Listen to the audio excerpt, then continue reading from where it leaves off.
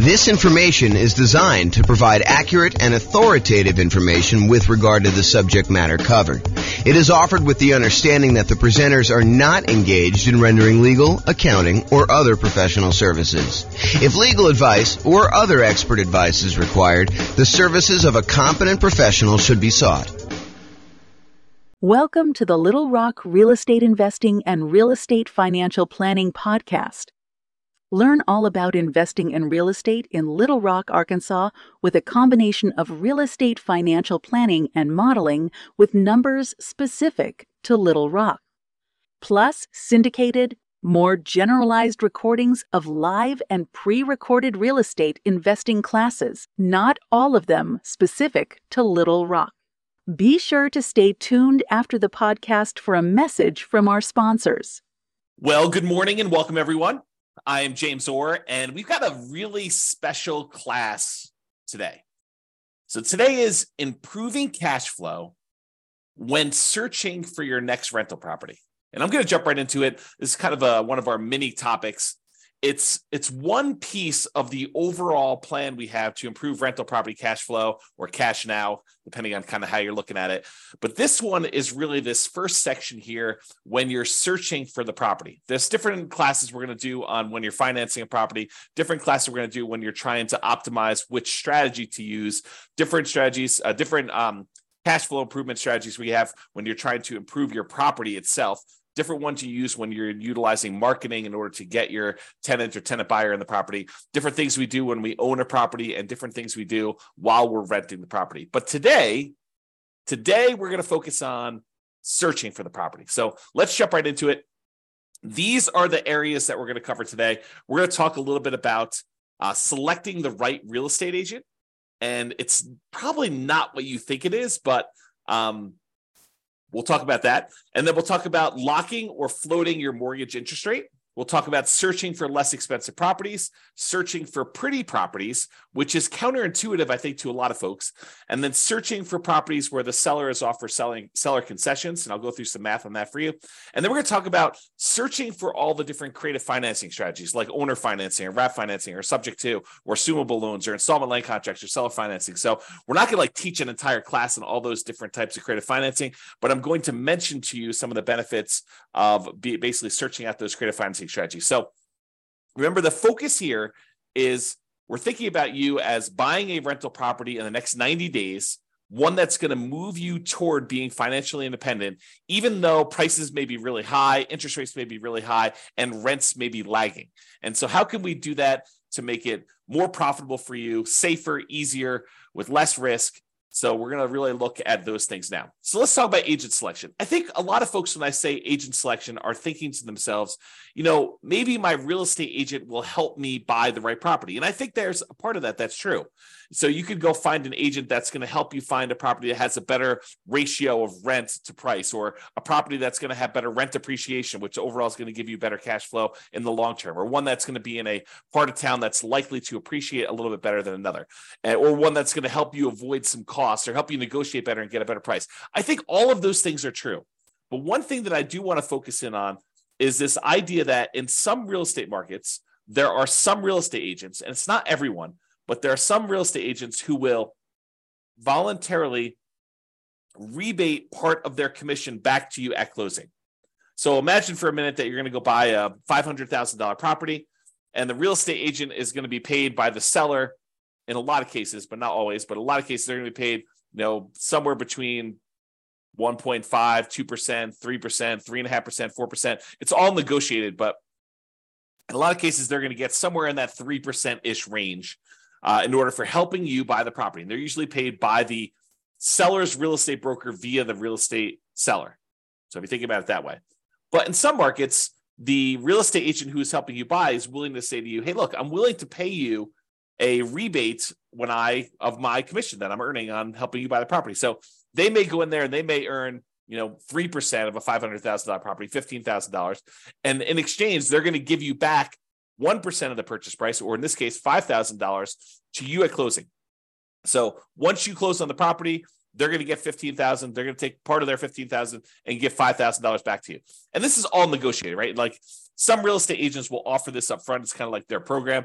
Some real estate agents, you can negotiate getting a rebate back of their fee.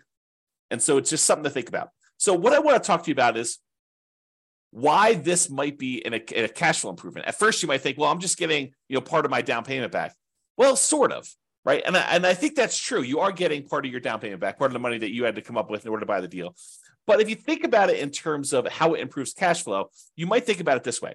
So it's almost like if you got $5,000 back on a $500,000 purchase, it's almost like getting $400 more per month back for a year, plus a little bit more. I mean, $400 per month for a year would be $4,800, and you got $200 extra. So it's really like getting $400 more back. And then at the end of the year, maybe rents have gone up a little bit, and you're not, if you were $400 a month negative, then maybe rents go up a little bit, and now you're not quite as negative after that. So you could look at this as offsetting some of your negative cash flow. If you've got negative cash flow on your property, ideally, we're trying to get you to the point where we can improve it all these different ways where you have very little or no negative cash flow or significantly positive cash flow, depending on your market conditions and where you are and what you're putting down and what your strategy is and how you're doing all this stuff, because a lot of it's variable.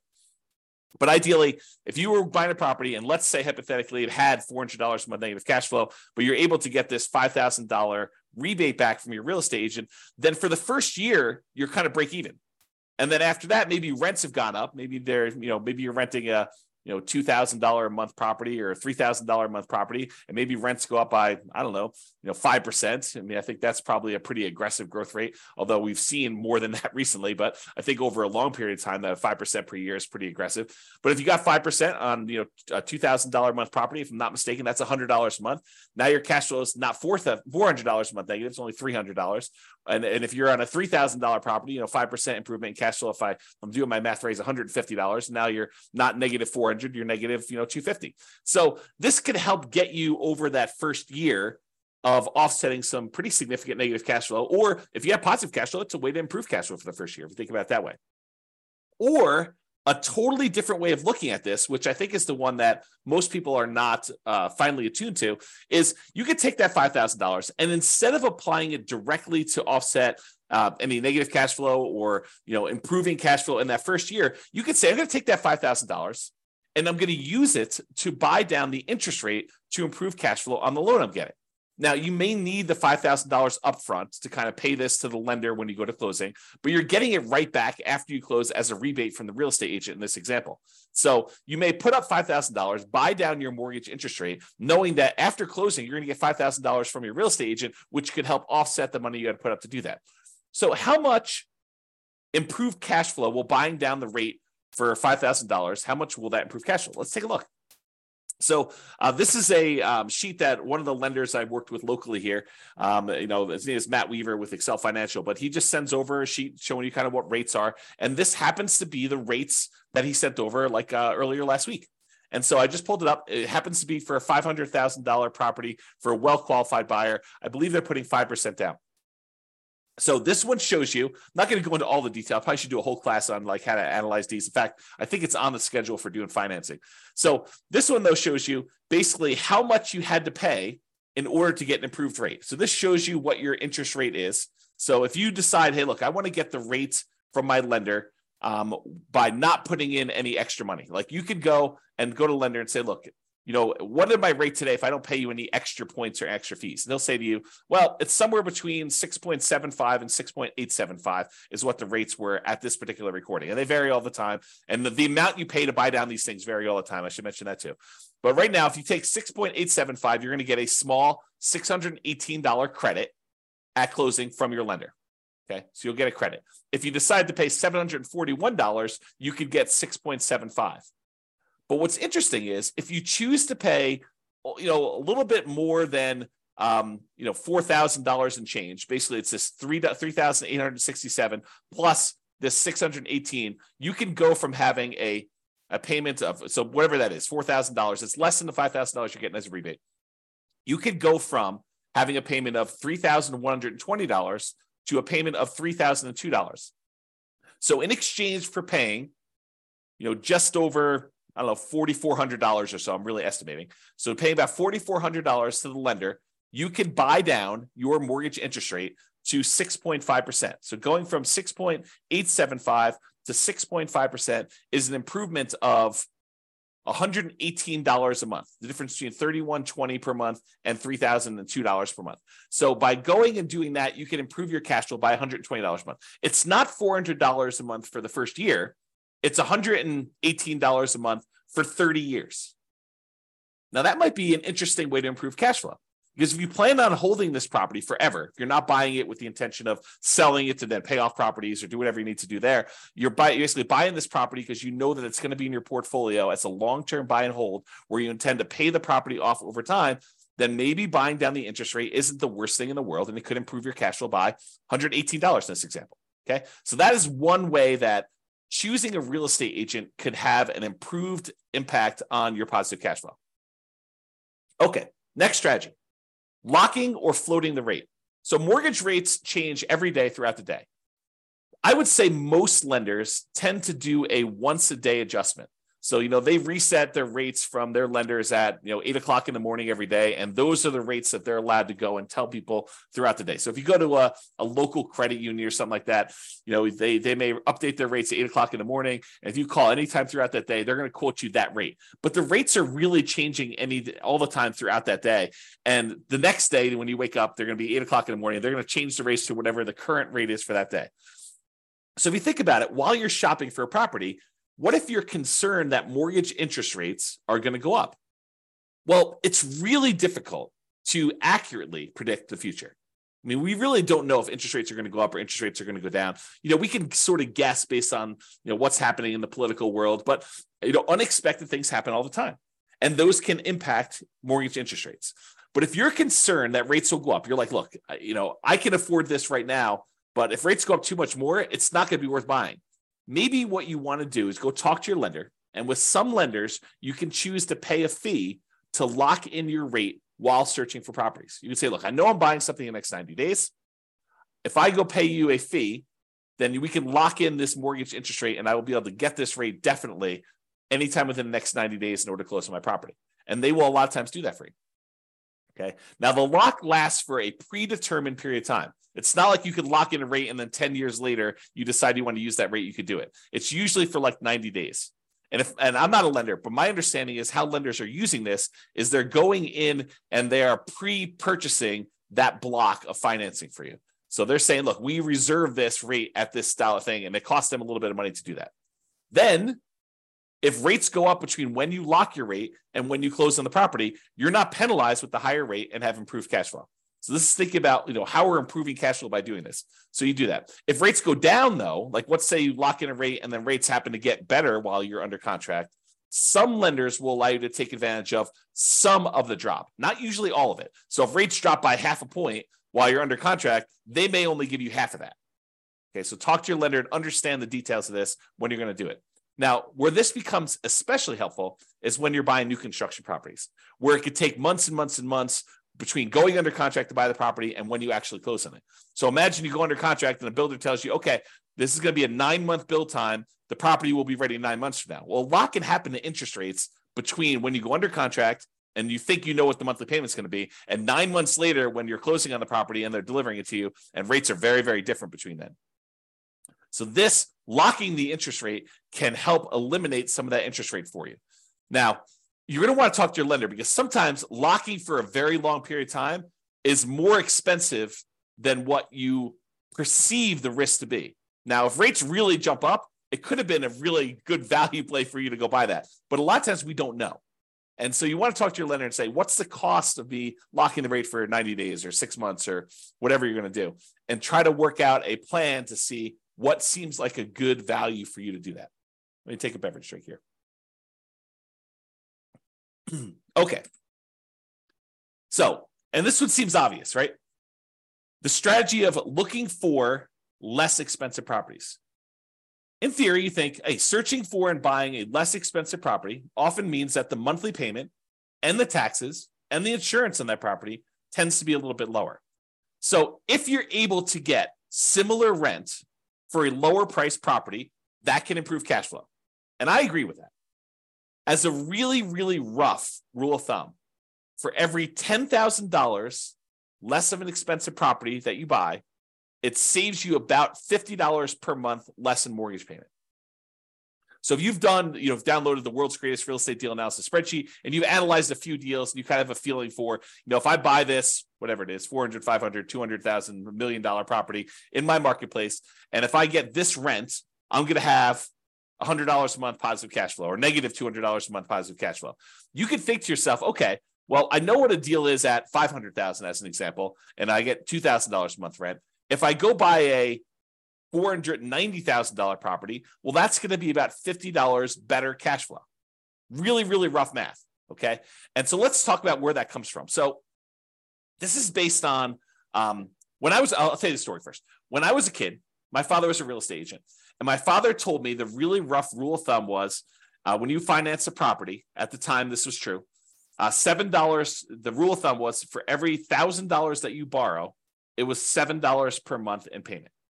And so my father would be out, talking to a client, and they'd be like, how much is the monthly payment going to be on this? And so my father could, relatively quickly in his head, take the amount that they're paying, divide by 1,000, then multiply by 7 in order to get a really rough estimate of what their monthly payment would be. And this is just principal and interest. Okay. And that rule applied when interest rates were in the 7.5 to 7.625% range. Okay. A little bit higher than where they are now.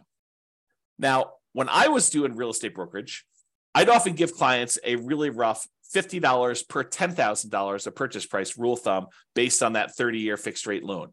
And so that's the rule that you're getting here. And that's relatively fairly accurate between 4% interest rates and 6% mortgage interest rates for doing some really rough estimating. It's not exact. It's not like, hey, lender, James told me that if I go and I buy a $10,000 less purchase price property, then my payment's going to be $50 better. No, they actually do the math and they calculate it out. They don't use this rule of thumb. But if you're out shopping for a property, this is pretty helpful, right? You can say, look, this is about the same as this deal I was looking at before. I know what the cash flow was on that. This property is $20,000 less. Therefore, it's going to be about $100 more in positive cash flow. Really rough rule of thumb. Now, this is just principal and interest. Doesn't take into account taxes or insurance or maintenance or anything like that in there. It's just the principal and interest part of the loan, and it's a 30-year loan. And we're assuming that interest rate is somewhere in that 4 to 6% range. So, you're probably going to be a little on the higher range right now if you're in that 6+% interest rate. So it can also be used to estimate how much that cash flow changes. I kind of mentioned that. So if you're wondering where this comes from, here is the actual chart showing you how much a monthly payment is on a $10,000 loan, 30-year loan at $10,000. So it shows you, if you were getting a 2.5% mortgage interest rate, it'd be about $40 a month.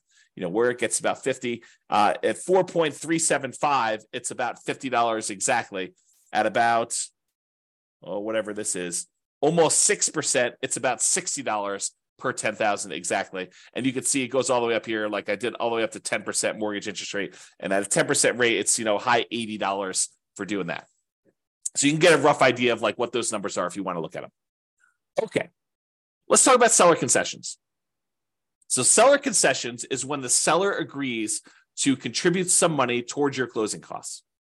A lot of people think of this as this would reduce how much money I need to bring to closing because it helps cover, things like closing costs or my share of title insurance or, my share of the loan costs or whatever it is. So you can think of it that way. But you can also think of it as a way to reduce your mortgage interest rate. Remember we talked before about getting a rebate from the real estate agent and being able to buy down the interest rate? Well, you could use seller concessions in order to buy down the mortgage interest rate in order to improve cash flow. So let's say you're prepared, you've got enough money to do your down payment, you've got enough money for all your closing costs, and now you're thinking, okay, I really want to improve cash flow. One way to improve cash flow is to say, I want to look at properties where the seller is offering some type of seller concession, which will allow me to use the money they're giving me to buy down the interest rate by whatever amount that was. So if you remember from the real estate agent rebate example, we talked about a $5,000 kind of buy down, a rebate would allow you to buy down the mortgage interest rate such that your improved cash flow by $118 per month for the entire 30-year period. So if you're able to get a seller to contribute $5,000 toward your closing costs, you can improve your cash flow by $118 by taking that money and buying down the interest rate with it. So maybe you want to search for properties where the seller is offering seller concessions. And we haven't talked about it because we're not talking about making the offer yet, but this can also apply to when you're making an offer. remember when you're making an offer, maybe you talk to your real estate agent and you say, look, I'd really like to be able to try to negotiate to get some seller concessions in here and get the seller to contribute some money that you could then use either to offset some of your closing costs and or take some of that money and buy down the interest rate. Okay. All right. Let's talk about pretty properties, kind of building on this theme. So I'm going to kind of walk you through an example here that may be counterintuitive, right? Because I think a lot of real estate investors, they think that, buying a property that needs a little work and capturing a little sweat equity is a better deal. For example, let's say you can go find a property that needs $10,000 in work, but you could buy it for a $30,000 discount. So if you think about it, you're going to go in there and you're going to find a property. It's kind of rough, needs a little bit of fix up, needs some kind of attention to stuff. But for $10,000 out of pocket, plus maybe some of your sweat labor, kind of your effort doing it, maybe $10,000 in hard cash and materials and goods and stuff like that, you could buy this property. You're buying it at a $30,000 discount, such that if you put in the $10,000 worth of work, you've captured using sweat equity. I use captured in kind of quotes there, but you captured $20,000 in equity. You basically got $20,000 in equity by doing this work yourself and paying the $10,000 in like materials and goods and do that. So if you were going to buy a property that way, and if you were going to sell the property or eventually do some type of cash out refinance where you could take advantage of that equity that you captured, ultimately that could be advantageous to you. I will totally admit that. However, what if you have zero intention of ever selling that property? And you have no intention of actually doing a cash out refinance on that? What if you're buying this property because this is going to be one of the assets you plan to have in your portfolio long-term as a cash flowing asset that is going to help you achieve financial independence? Well, if you're thinking about it that way, does it really matter that much that you captured $20K in equity? Well, maybe. I mean, buying a property at a $30,000 discount, it does improve cash flow, right? Because you're basically borrowing less. So a $30,000 discount means that you're likely saving about $150 to $200 per month in cash flow. How do we figure that out? Well, it's that rule that we just talked about, right? It's this little chart that we showed, how much you save on a $10,000 payment. Well, if you're buying a property for $30,000 less, it's three $10,000 groups. And we estimated, at this 6.25% interest rate, it's about $60-something, low $60 a month. So times three, because we got three of these, and that's about $180, maybe $190 a month. So I'm estimating here that it's in that $150 to $200 per month cash flow range. And it depends on the interest rate, what it's going to be, okay? Because we're borrowing less, okay? That's how we got that number. But what if instead of doing that, because $150 to $200 a month isn't bad. But what if instead of doing that and finding a property that needs work and having that extra $10,000 that we have to have on the hand in order to do the work and then doing all the labor ourselves and kind of putting in all effort, what if instead of doing all that work, we said, look, I'm just going to find a pretty house that doesn't need any work. And I'm not going to worry about getting a discount. I'm just going to buy a house that looks nice, is ready to go, it's rent ready, or I'm ready to move in and live there for years and no matter, whatever we're doing there. And I use that $10,000 that someone else might use to do the work and capture $20,000 in equity. And I'm going to take that $10,000 and instead of doing work, I'm going to buy a pretty house and I'm going to use that money to improve my interest rate, to buy down my interest rate instead.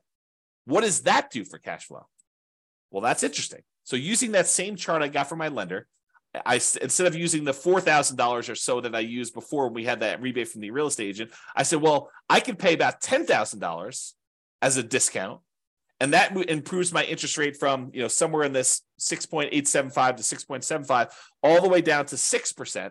So I bought down my interest rate for a 30-year loan for the entire duration of the loan. This is not a temporary buy down. This is a buy down for the entire loan.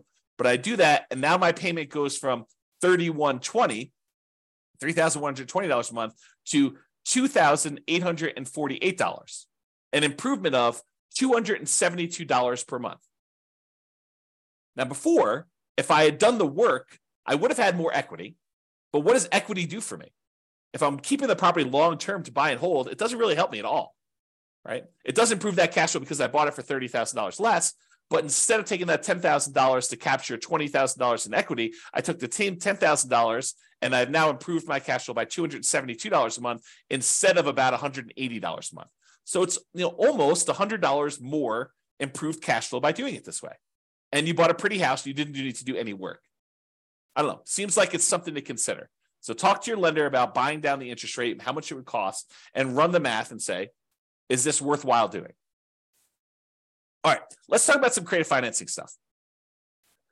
So I've kind of grouped all these together because you could search for properties that are owner financing, or search for properties that you could take over a loan, or search for properties where you could lease option it if you really want to get creative, or wrap financing, or subject to, or agreement for deed, or bond for deed, installment land contract, or all those different things. What I've basically done is I've grouped them all together and said, look, you can search for properties where you're able to get non-traditional financing. You don't have to go to a mortgage broker anymore and do all this. So I'm going to just very briefly, because this is not intended to be a class in creative financing, I'll very briefly run through what the differences are between these, and so you understand them, and that way you'll understand it. And then I'll kind of like make like one or two comments just on these in the terms of using this as a strategy. Okay, so owner financing is when a seller owns a property free and clear. They do not have a mortgage on it, and you go to them and say, I'd like to buy your property, but I would like you to act as the bank. I'd like you to deed me the property, and I will actually make payments to the property for you. I make payments to the property to you as if you were the bank. And then once I made the payments, you release your kind of deed of trust on the property, your security instrument, and then I own it free and clear. Okay, so that's the idea behind owner financing. Basically, the seller acts as the bank. With wrap financing, the seller is sort of acting as the bank, but they still have a loan in place. So you're going to go buy a $500,000 property, and they still owe $200,000 on that. But the seller says to you, okay, I'll tell you what, you make me a payment as if you're buying it for $500,000. I'll take part of what you pay me. I will pay the underlying loan of $200,000 that I still have, and I will keep the difference. So that's wrap financing. You're wrapping an existing loan that already exists on the property. Okay. Loan assumption. There are certain loans that are assumable, FHA loans, VA loans, as two examples, where you could go in there, and it's usually as an owner occupant, but you go in there and you formally go to the bank and say, I would like to qualify and formally assume all responsibilities for this loan. And by doing that, you're able to capture these really low interest rates we had over the last 5 years or so. So you can go find an FHA loan at 3.5% or 3% and buy it instead of getting a new loan at 6.5%. Okay, so the idea is you can go get these really attractive loans that are already out there and take them over by formally assuming them.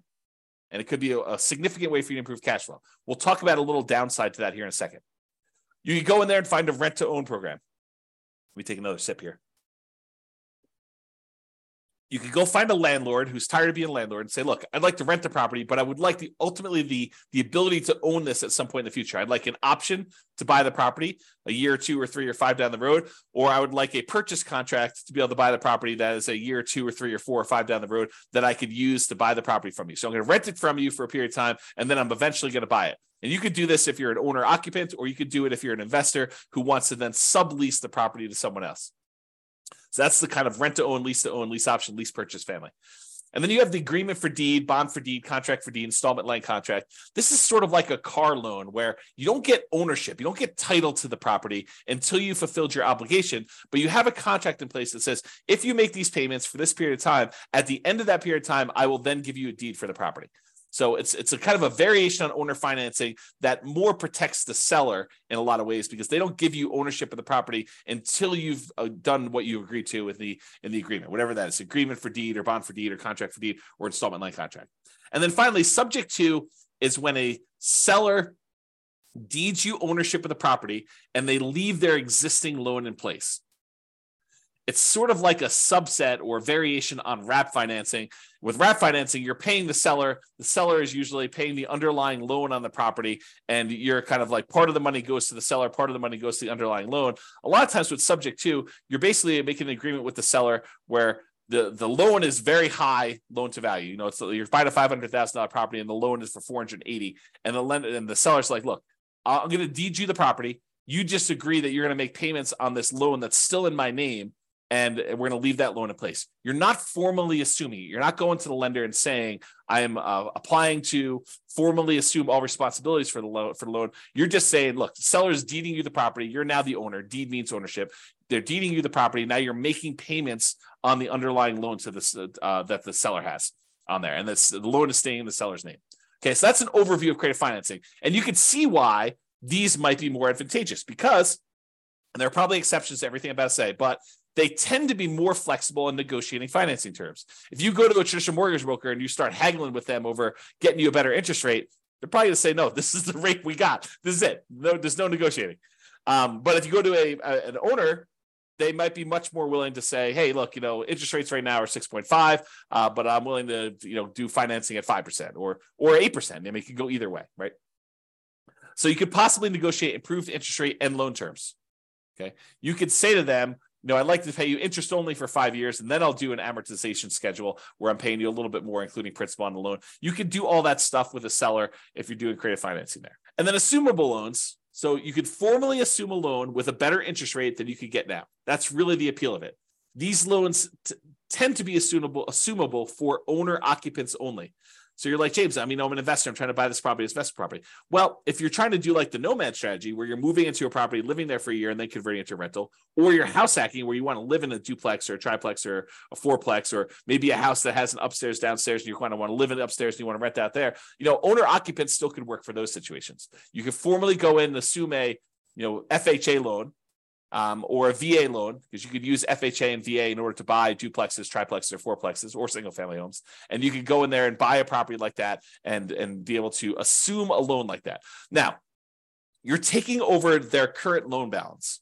So if they bought this property, 5 years ago, and property values were worth $400,000 5 years ago in your marketplace, and now they're worth $500,000, and they paid down a little bit on the loan over the last 5 years, they may only owe, $340.